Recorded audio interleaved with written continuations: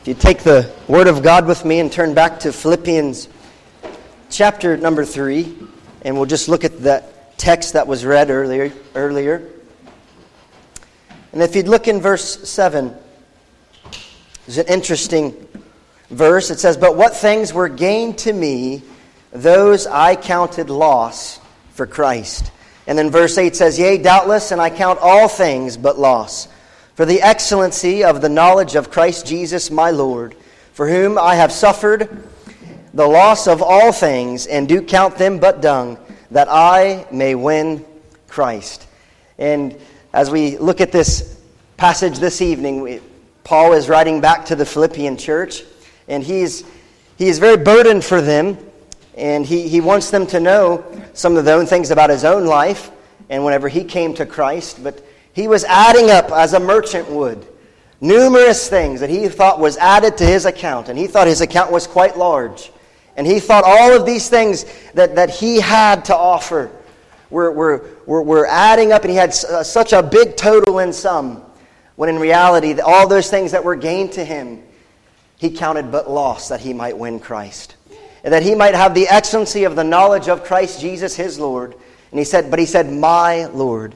All of those things that he was putting his stock in and trusting in, he flushed them down the drain that he might win Christ, that he might be found in Christ Jesus. And I do hope and pray at the onset of this sermon this evening that if you don't know if you're found in Christ Jesus, that you would think about something very seriously this evening, whether you be in Christ or whether you be found outside of Christ. Paul, he writes to us a little bit about being found in Christ. He had to give up some things to be found in Christ. And many things from his childhood even.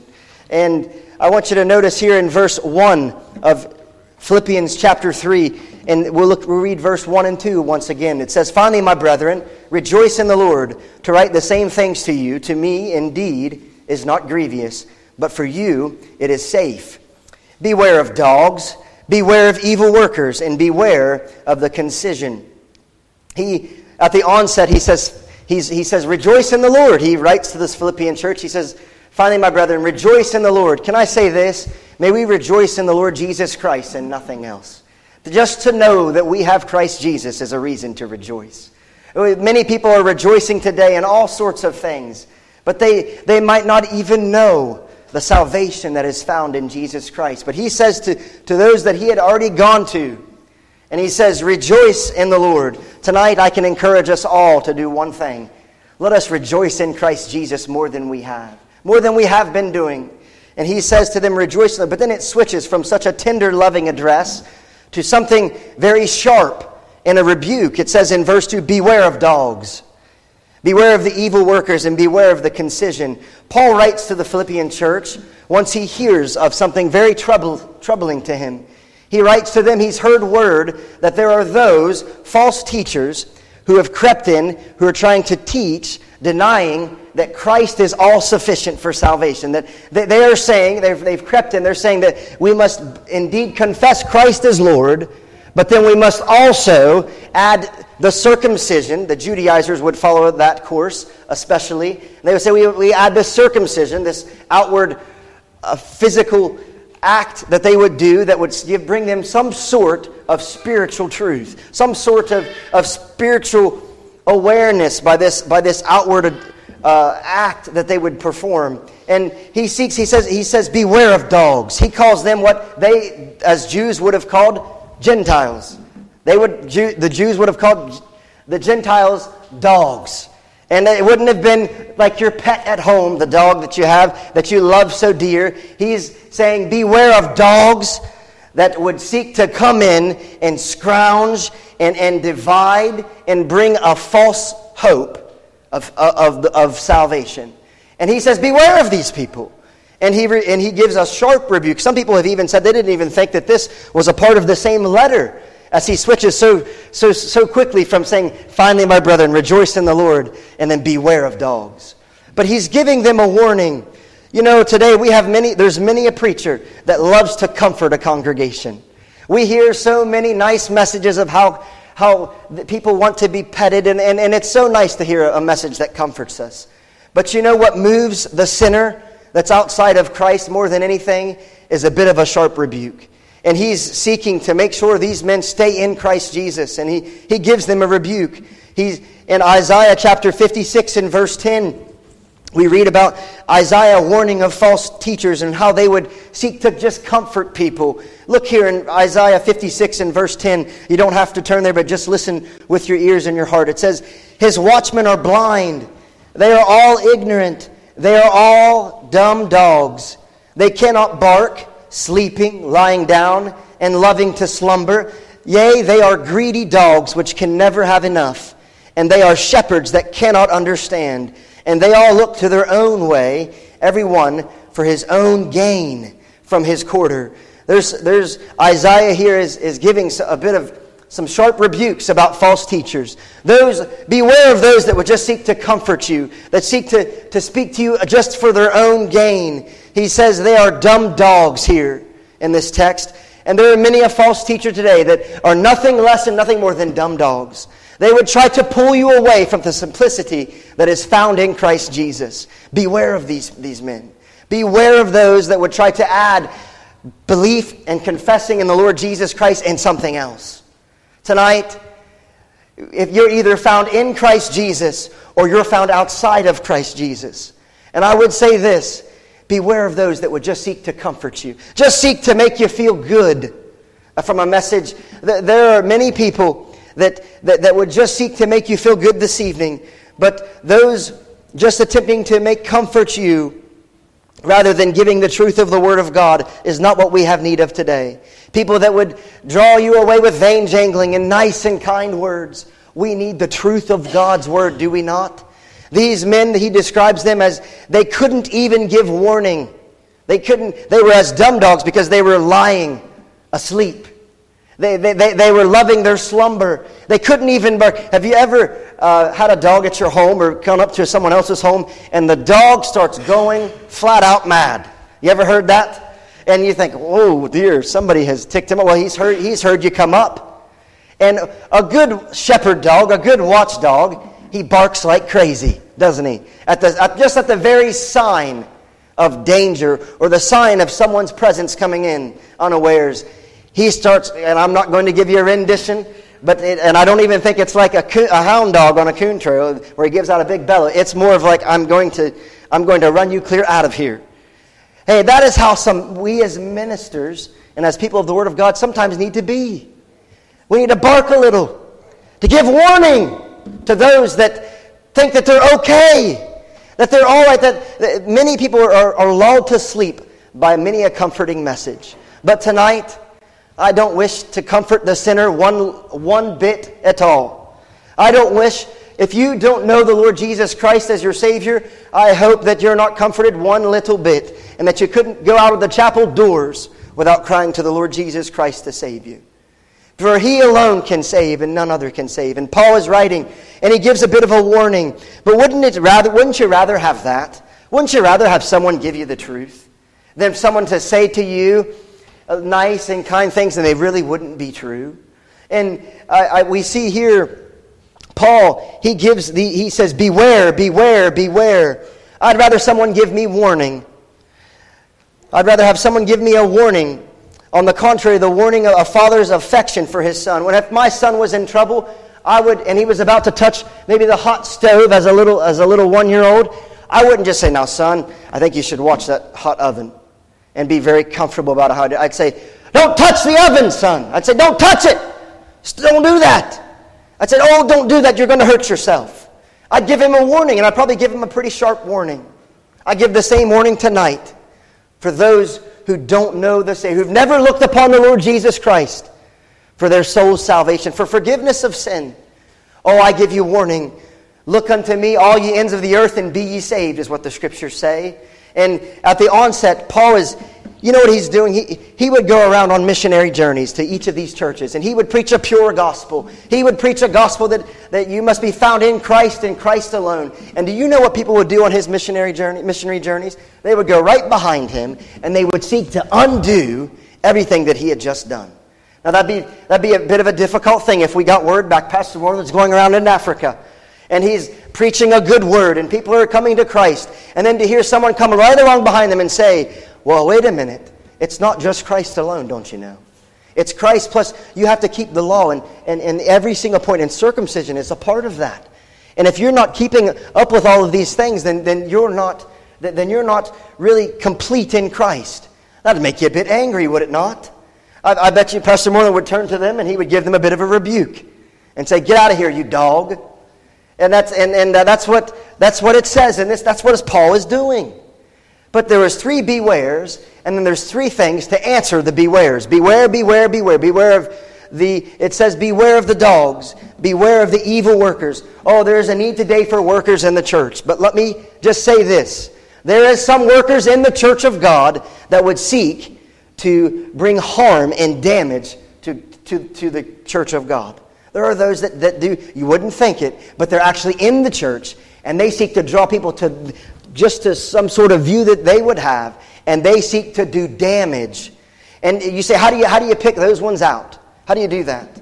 It's quite simple. Those that are seeking to draw attention from the simplicity that's found in Christ Jesus are those very same evil workers. If they're saying it's Christ and then this and this, watch out. Beware of those people. Beware. And these ministers that Isaiah said, he said they were blind. He said they were ignorant.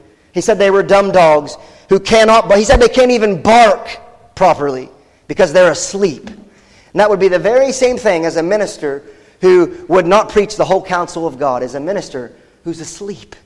And he cannot speak with a voice that wakes the dead because he himself is asleep, and he's just desiring to do it to receive gain. And I've belabored this point long enough, but as we move on to this text, let us give warning about these evil workers, people who are right inside the church, wicked laborers, malicious toilers, deceitful workers that seek to draw attention away from Jesus Christ, the captain of our salvation. Let no one draw you away from Christ, and nothing draw you away from Jesus Christ. For in Him alone is our salvation found. He is the captain. He is the author of eternal salvation. And He's bought and paid, and for rightly so, because He's bought and paid for it with His own blood. No other is worthy to be the author of it. No other has laid down His life and shed His blood for you and for me. And here he gives warning, and then he gives one more warning about this folk that are of the concision, which he slurs the word. He doesn't say of the circumcision, because that's what the Judaizers would have been, but he says of the concision.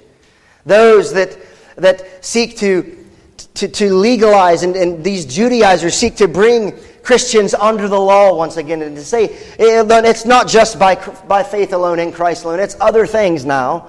If you're to be fully brought to salvation, it's going to be Christ at the start, and to carry it on through, there'll be other things. That's wrong. That is not how we obtain eternal salvation. It's not like, I'll give you an illustration. Conversion is not like this, to where education, you start off in the lower grades and you work up to the senior grades, and all the while you're gaining more knowledge. That is not how conversion takes place. Conversion would be more like this: in the dead of winter, as it's just breaking forth into spring, there's nothing, there's no foliage, nothing on the branches, everything is dead. There's such a deadness as you look around to the trees, and other than a little bit of snow or ice that comes on there, frost rather, there's nothing really beautiful about it. And that's the same way that people are that do not know Christ. There's no good thing in us. There is no good thing in and of ourselves. Our righteousness is as filthy rags, the Word of God says in Isaiah. There is no good thing that dwells within us. But the Lord Jesus Christ, if He dwells within us, He is good. He has done no wrong. And He says here, beware of the concision, warning against those wanting to put Christians under the law once again. These that thought it was Christ plus other things, the keeping of the law to complete salvation, with special emphasis on the circumcision. And then he says this: we are look in verse 4, we are the circumcision, which worship God in spirit and rejoice in Christ Jesus, and have no confidence in the flesh. Here we see how you combat these 3 bewares, these warnings. You rejoice in Christ Jesus. You worship in spirit. Oh, we worship. What does that worship? It means to worship from the heart. You know how we worship God today as we meet together? We worship Him from our hearts. Oh, we meet collectively, but we worship Him from in our spirit. From the heart, we worship God. And there are many today that just worship God with outward things. They do this formality and this ceremonial rite and this, and they believe that is worshiping God. But he says, you that are of the true circumcision, worship God from the heart. And we see that he writes the very same thing to the Galatians. If you look in Galatians chapter 6 and verse 16, I believe this gives insight on this true circumcision. Those really who are truly found in Christ is what he's meaning. And in Galatians chapter 6, he proves this point. Galatians chapter 6 and verse 16, if you'd look there with me, it says this, and as many, in verse 15, for in Christ Jesus neither circumcision availeth anything, that's pretty strong words, nor uncircumcision, but a new creature. Yea, if any man be in Christ, he's a new creature. All things are passed away. Behold, all things are become new. He says here, for in Christ Jesus neither circumcision availeth for it. It availeth for nothing.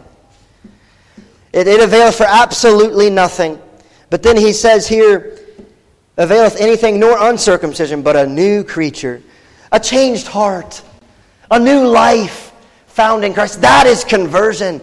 And a new life that is found in Jesus Christ. Not as the old life that you once had, but a new life in Christ Jesus. And if you look back in Philippians chapter 3, we just see that that's what he's talking about here in verse 4.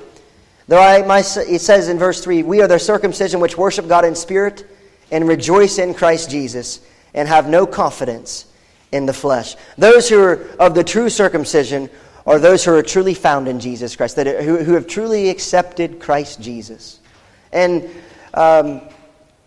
we see that one of the ways to combat that is to worship Him in spirit. You can't worship God in spirit if you don't have the Spirit of God living within inside of you. You say, I don't understand what that means. Then maybe He has not come to live inside of you yet. But He did send the Comforter that would comfort us and lead us into all truth. And it's the Word of God talks about when someone accepts Christ, they become a new creature and the Spirit of God moves in and changes that person. And they're a new creation. And one way to combat this concision is to glory in Christ Jesus. You know, if we'll boast in Christ, that'll keep us on the straight and narrow. If we will exalt Christ, if we will be minded only to exalt the Lord Jesus Christ, that will help. If we will just boast in Him and have no confidence in the flesh. It says here, those that will boast in the Lord Jesus Christ, that will glory in Christ, those truly saved make their boast in Christ as their only Savior and nothing else. If you've come to Jesus Christ, you can then say on the other side, you'll say, I have nothing to offer, but I have had everything to gain by Christ Jesus. And as Paul says, this is Paul's anthem, nothing in my hands I bring, only to the cross I cling. Has that been you? To where you've come to the place where you're clinging to nothing else but to the cross of Jesus Christ and His salvation, His saving work, and giving His life a ransom for many. And if we should be boasting in it. Boast in Christ Jesus. They glory in the cross and His atonement for salvation. What did Paul proves this point in Corinthians. 1 Corinthians chapter 2 and verse 2, he says, for I determined not to know nothing among you save Jesus Christ and Him crucified. What was Paul determining to know amongst people? Was he determined to know if they were what stock of the children of Israel they were born? Absolutely not. He was determining to know nothing else among them save Jesus Christ and Him crucified. And he gloried in the cross. And some people have said, what do you think about the thief on the cross? He didn't really do anything. Well, the thief on the cross is a good example. As I could see him going up into heaven. They said, why should we let you in? You weren't baptized. You know nothing of the Trinity. You know none of these doctrines. And he said, why should we let you in? And he could say this, but although he couldn't say much, what could the man on the cross, the thief on the cross, say? The man in the middle said I could come. And at the end of the day, I could say fancy words up here, but if you're not going by the man on the middle, you're not going at all. And that's not a comforting message to hear. But it's by Christ Jesus that we come. And there are many that would seek to come another way. And they think that it's gain to them. Oh, but I wish they would be as Paul, who he counted all things, and he counted gain, he counted loss, that he might win Christ. All those things that he thought was building stones to getting him to heaven, actually was dragging him to hell. That'd be the truth be told. All of those things that we trust in, and you might have been guilty, and I believe I was guilty of the very same thing. There was a time where I thought, well, I'm a preacher. Well, I think, none of that counts for nothing concerning salvation. It's what your personal relationship with Jesus Christ has nothing to do with any other thing than what you've done with the Son, the Lord Jesus Christ, who loved you and gave himself for you. Oh, this morning we heard about that love, did we not? What a wonderful message, a motivator to help us to continue on. The thought came to my mind, the love that will not let me go.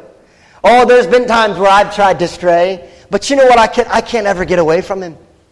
I can try all that I want, I have. But it's a love that will not let me go. He gave his life for me and for you. And the least bit that we could do is to give what little bit we have back to him. Although it might not be much to offer, he can take that little bit and use it wonderfully for his glory and for his honor if we'll let it. But in the chapter before, in Philippians chapter 2, what does it say in verse 21? Maybe I'm getting ahead of myself, but it says this in chapter 2 in Philippians verse 21. For all seek their own and not the things which are Jesus Christ. You want to know the problem with us today is? We are so busy seeking our own. Seeking after our own gain. Forget Paul for a moment. Before he came to Christ, he was outside of Christ, and he was counting all those things but gain. But we as believers do the very same thing. We count all of these things that we get gain. But what does it say? What shall it profit a man if he shall gain the whole world and lose his own soul? That's what we're talking about this evening. I don't care what you have. If you do not have Christ, you have nothing at all. Nothing at all. Oh, and I would ask that you would consider Jesus Christ. Consider what he's done. Oh, that you, in this chapter it says that you might be found in him. But we combat these beware of these dogs by glorying in Christ Jesus. If we'll glory in him and what he's done for us, it'll keep us from trusting in the flesh. And then the third thing here, it says that Paul had no confidence in his flesh. Paul understood something, that in him dwelleth no good thing. That's what Paul knew. And sometimes we think that we tend to think that we have some talent that we can use for the Lord Jesus Christ. We come to Christ as a bankrupt. We come to Jesus Christ as a beggar with nothing to offer him and everything to gain.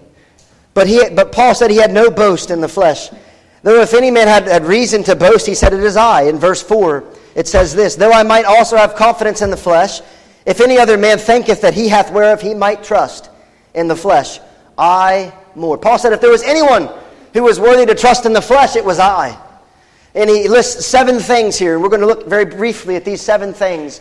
And then we'll move on. But here, you know how we combat these people that try to creep in unawares and try and tear try to be such as tares amongst the wheat.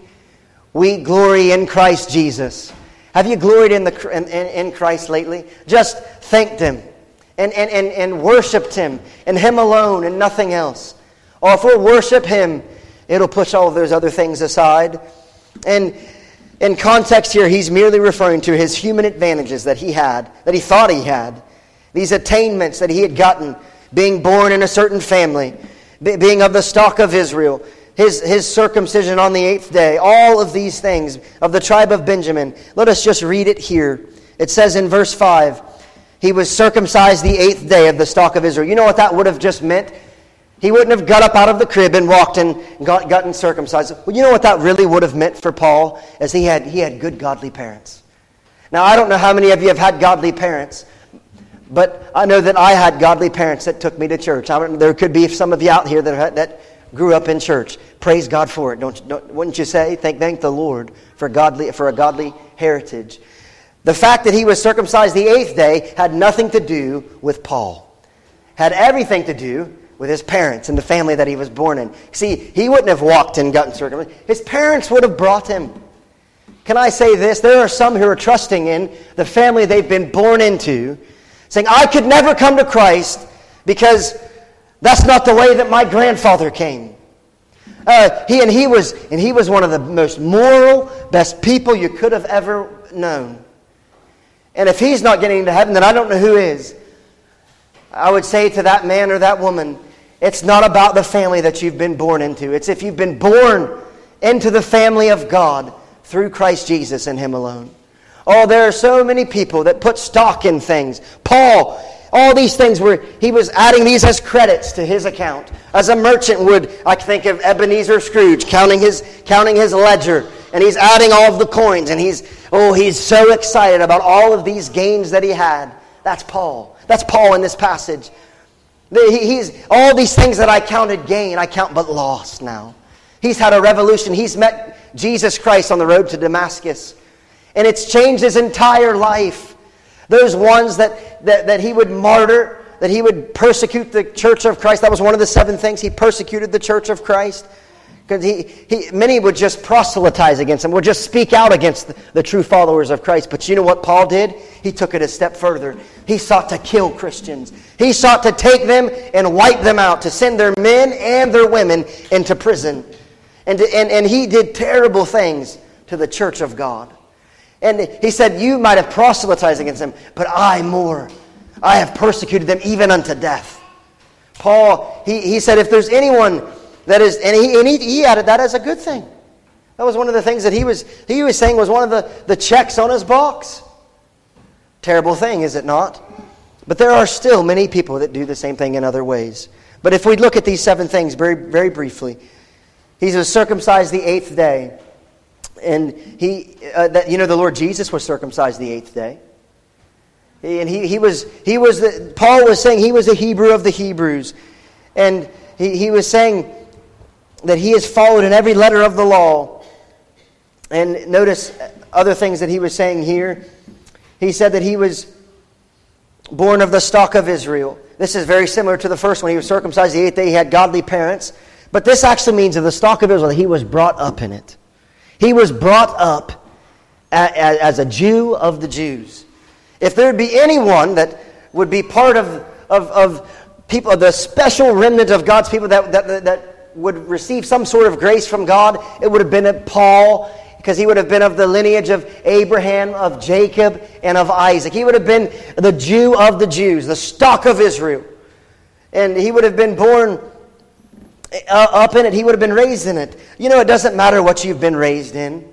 I don't care this evening if you've been raised in the hills of West Virginia as I, or if you've been raised in England. It does not matter what family you've been born to.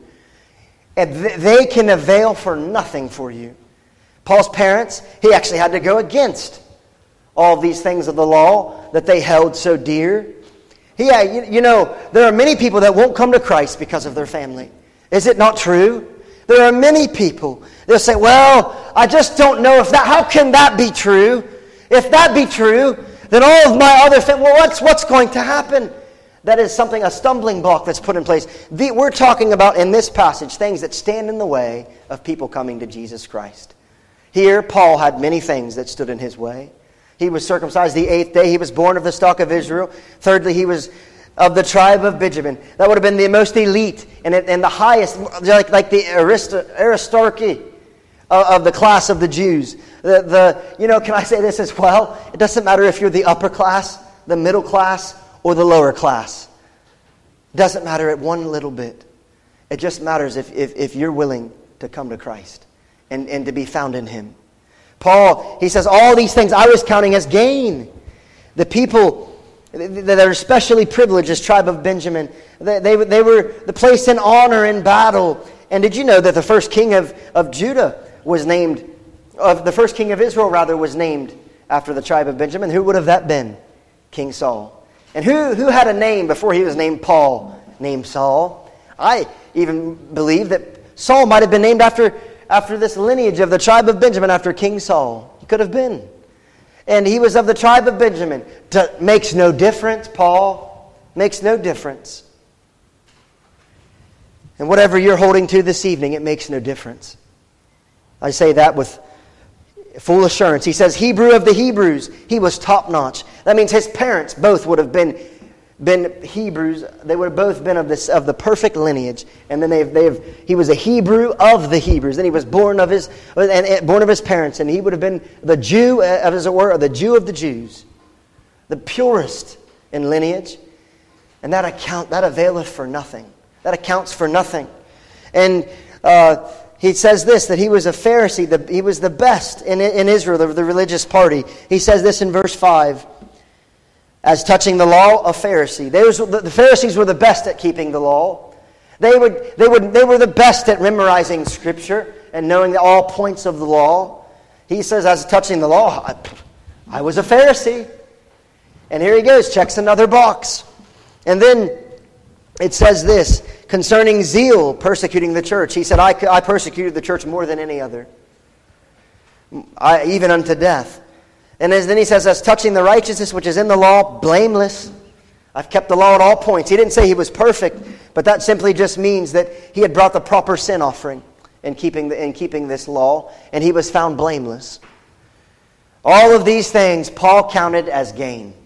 These were on his ledger. He was counting them, and he said, look how much. If anyone had a reason to boast in the flesh, it was I. That's what he said. And if anyone had something to boast in, it was me. Because I could see these people of the concision saying, well, Paul, you didn't really stick around with us long. Now you've joined them. You used to kill those men and those women that follow after those Jesus followers. And now you're one of them. He's saying, oh, you didn't really stick around with us long, so what really do you have to boast? And he goes through the list. And it's quite a long list, is it not? But all of these things availeth for nothing concerning Paul's salvation. And he realized that. And he says this is his theological explanation of it. When he comes to Christ, it happens in a moment on the Damascus Road. Does it not? Does it not happen in a moment? Salvation is instantaneous. But it stays with you. If you have no desire to follow after Christ, then I would be very strongly worried. I don't know if you have no desire to follow Him, works do not save you, but it definitely is a revealer. Are you here this evening and you have absolutely no desire to follow Christ? That could be a revealer of where you stand. And here it says this in verse 9. Here's his theological explanation that's what's happened to him. He says this, yea, doubtless, and I count all things but loss for the excellency of the knowledge of Christ Jesus my Lord, for whom I have suffered the loss of all things, and do count them but dung, that I may win Christ. And here it is, and be found in Him, not having mine own righteousness, which is of the law, but that which is through the faith of Christ, the righteousness which is of God by faith. You know what he ends up saying? He says, I wanted to know one thing, that I would be found in Christ. And that I might be found the excellency of the knowledge of Christ Jesus. And then he says, my Lord. Is He your Lord? Paul said, just the knowledge to know that He's my Lord is enough. Oh, that I might be found in Him is so wonderful to me. Just that knowledge itself is enough. Oh, that's all he desired to know. And he counted everything else that he was striving for. He flushed it down the drain. He counted it but dung. All his religion. There are some people that need to flush their religion down the drain. They're trusting in things that cannot save. They're trusting in dead rituals and ceremonies, such as these Judaizers of the circumcision. They trusted in that as one of the main things that would especially prepare them to have salvation. Oh, the only class of people that we need to be found in is sinner. We don't need to be found in the tribe of Benjamin. You don't need to be found in this tribe, in that tribe, and of the stock of Israel and circumcised. None of that. We need to be found in Christ Jesus and in Him alone. All these things, you could be here this evening, you say, well, I don't trust the same things Paul did, but there's something that you could be trusting in. Leave it be. Let it go that you might win Christ. Paul had to get to this place where he let it all go, that he might know one thing, that he was found in Christ Jesus. Do you know this one thing? Oh, you could know so many things in this world, but if you don't know Christ Jesus and that you're in Him, then you know nothing at all. And that the greatest joy you know nothing of. This joy of being found in Christ Jesus. John Bunyan, the old Baptist, said it this way. He was walking through the fields late at night, and he arrested his attention on this verse that we just read. And be found in Him, not having mine own righteousness, which is of the law, but that which is through the faith of Christ, the righteousness which is of God by faith. He was looking at his own righteousness, but he said this that night when he was walking through that corner. He said, when I came to Christ, I didn't just see myself as a sinner. I saw myself as sin itself. I was sin. And when I came to Him, I saw that I had nothing and He had everything. This is the verse that came to him. John Bunyan saw when he came to Christ, and that he said he didn't know how he was going to be able to stand before God one day. And as he was walking through that cornfield at night, he couldn't get out of his mind this image of him standing before Christ. He couldn't get it out of his mind. And he was worried and fretting over this. And he said, I cannot get around this. But then that verse came to his heart and mind. And be found in Him, not having mine own right. See, he'd mocked the Sabbath his whole life as a young boy. And then when he had started going to church, and he kept trying to keep the Sabbath, trying to go to church. You know, going to church doesn't save anyone. Being added to joining a certain specific church group or group of people, it avails for nothing. Only sinner. John Bunyan saw himself as a sinner. He did. He saw himself as sin itself, and that he had nothing to bring, but that Christ had everything to give him. Have you come by that way, where you've come to Christ Jesus and you realized you had nothing? Had absolutely nothing, but He had everything to offer you. That's the only way. We don't come to Christ with anything but bankruptcy. Everything that it was gain, He counted but loss. Tonight, I'll ask this question. What are you counting gain that you need to count but loss, that you might be found in Christ? Is there something? Is there something that's keeping you from Christ? And then I'll just give this word of admonition. He gave up His claim to all His righteousness, Paul did. When you come to God, you come as a bankrupt. You have nothing to offer Him. You can't work for it. You can't buy it. You definitely can't steal it. Climbing up a different way to get into the window. You can't steal salvation. You can't buy salvation. An eternal soul, saving them, is precious in God's sight. And no money could buy that soul, but the blood of Jesus Christ availeth for it. No money could buy that soul, but I know one that could. I know one who's bought that soul. But Jesus Christ has paid it all. All to Him we owe. He has paid it. We don't need to pay it. He has paid it. Come to Him. He will in no wise cast you out. I promise you that. That's a promise. You say, how do you promise that? Because He promised it. You say, how do you stand so sure on that promise? Because that's the promise of Christ Jesus. He that cometh to me, I will in no wise cast out. Praise God for that promise. You know what I'm thankful tonight? For the promises to the believer. Because here it is. There is absolutely no promise to an unbelieving person. If you sit here this evening and you're unbelieving, there's no promise for you. But if you will come to Christ believing in Him, you can have all the riches of His grace in Christ Jesus. It's promised in Christ. You say, I don't know where to go and to find it. In Christ, look to Him. That's where you find it, and nowhere else. And here in verse 10, you stand before God in Christ, not in yourself. We stand before God in the righteousness that is found in Christ Jesus. In verse 9, and be found in Him, not having mine own righteousness. Paul, he was not found having his own righteousness, which is of the law, but that which is through faith of Christ, the righteousness which is of God by faith. You know what righteousness we need is the righteousness of Jesus Christ. He was nailed to a cross. He was buried. He rose again for our justification, for His righteousness, being found clothed in His righteousness, washes us white as snow. That His blood washes us white as snow. The righteousness of that clothing of the righteousness of Christ is what we need, is what you and I both need. When I was a 14-year-old boy, I found that righteousness. When I was a 21-year-old man, I realized I needed it more than ever. And I came back to Christ. I'd gone astray in certain things. And I realized that I was in Him, that I had looked to Christ. Because our salvation is not kept by us. What does it say? We're kept by the power of God unto salvation. You say, I don't know how to keep it. You can't. But He can keep you. Have you looked to Him and know that if you are, you'll never forget it.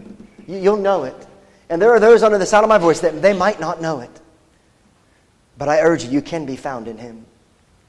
And it says here in verse 10, just an admonishment to the believer, and then we'll close, that I may know Him. You know the wonderful thing about Paul's, this great conversion, this revolution that happened in Paul's life, and that's happened in my life and in others in this building, is that everything that was once, everything that you thought was gain was loss. And now everything that was lost is gain. Everything he was trying to cut off. That's who he wanted to follow. That's who he wanted to be. That was gain to him to be in Christ and to speak a word for Him. You know, whenever you're found in Christ, you'll want to know Him. It's a present purpose.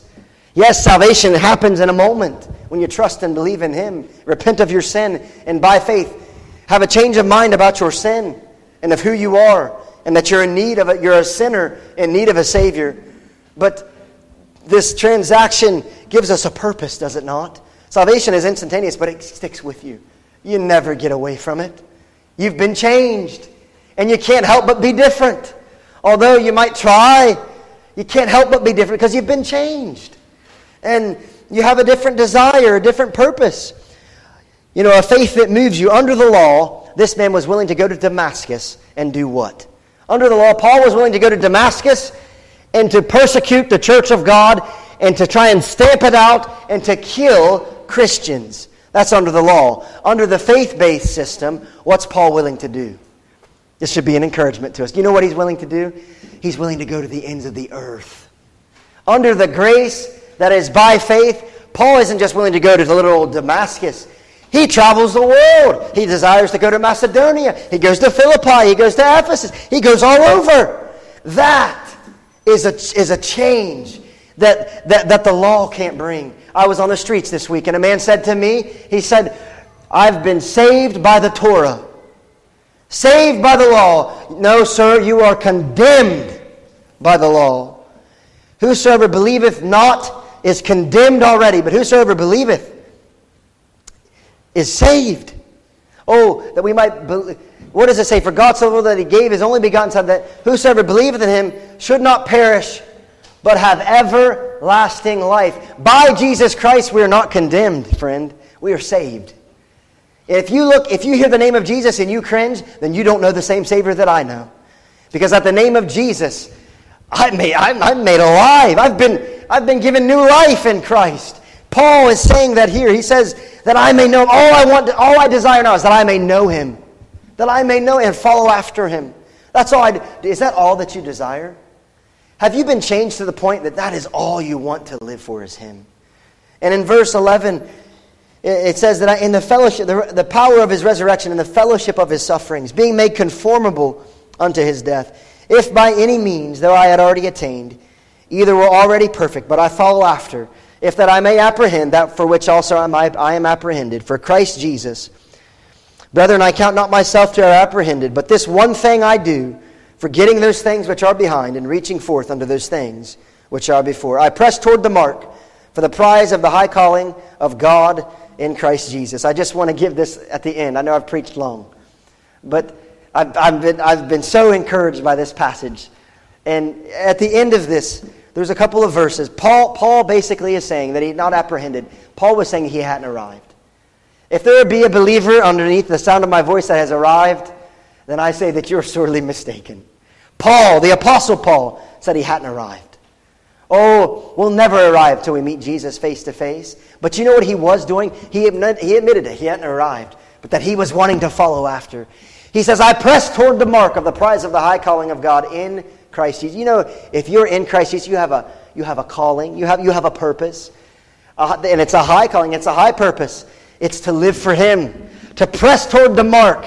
You know, there's a prize for the believer. Keep pressing on. I press toward the mark. He gives us the picture as a runner putting on his shoes and he's running. And he's leaning forth as he's running. He's going after it. Oh, as Christians, we ought to be going after it. If you've been changed to give your life for whatever you can for Christ. Paul, it consumed his present thinking so much. He said that this is all I want to do is press toward reaching forth unto those things which are before. You know, if you're here tonight and you've fallen, you've messed up. You say, I know I've come to Christ and I've messed up. Forgetting those things which are behind. Reaching forth unto those things which are before. Press toward the mark. Keep going. Get back up. Dust yourself off.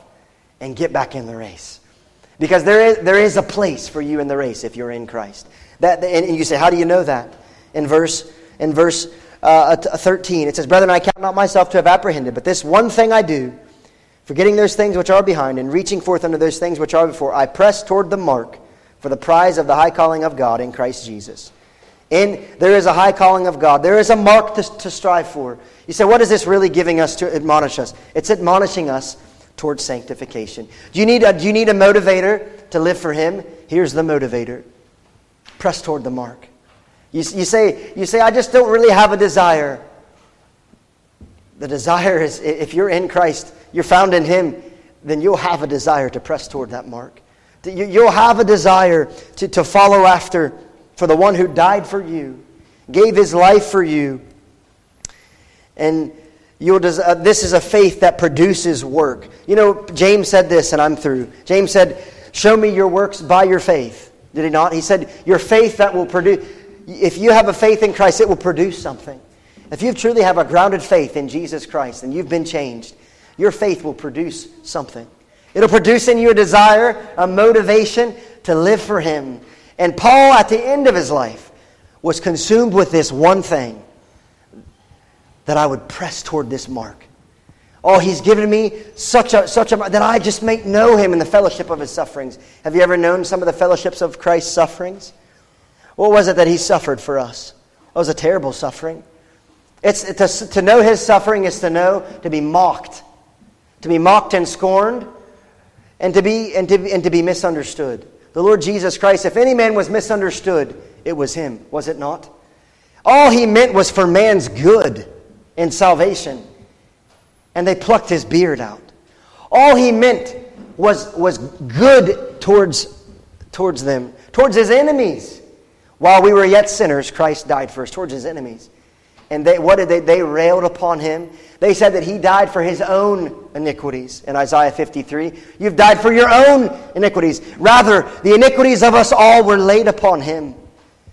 And He bore our sin, our shame. And the most heinous crime was to see this and to go, you know what? I'll just still reject Him. Don't reject Him today.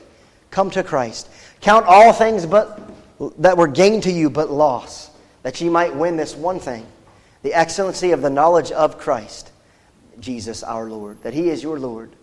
Oh, that you might win Christ. Paul, he had quite a ledger going, quite a number, and he gave it all up. Because he realized that it was by faith in Christ alone that we are saved. And if you're here tonight and you don't know that, give it all up. It might be pleasure for a season, and it's not worth it. Oh, win Christ. And if you're here and you're a believer, let us press toward the mark. One thing that was encouraging this morning from the message that it made me want to do is it made me want to continue going. That love for us makes us want to love for Him. And that's the love that drove Paul onward. He pressed toward the mark. There's a prize. Keep running. Looking unto Jesus, the author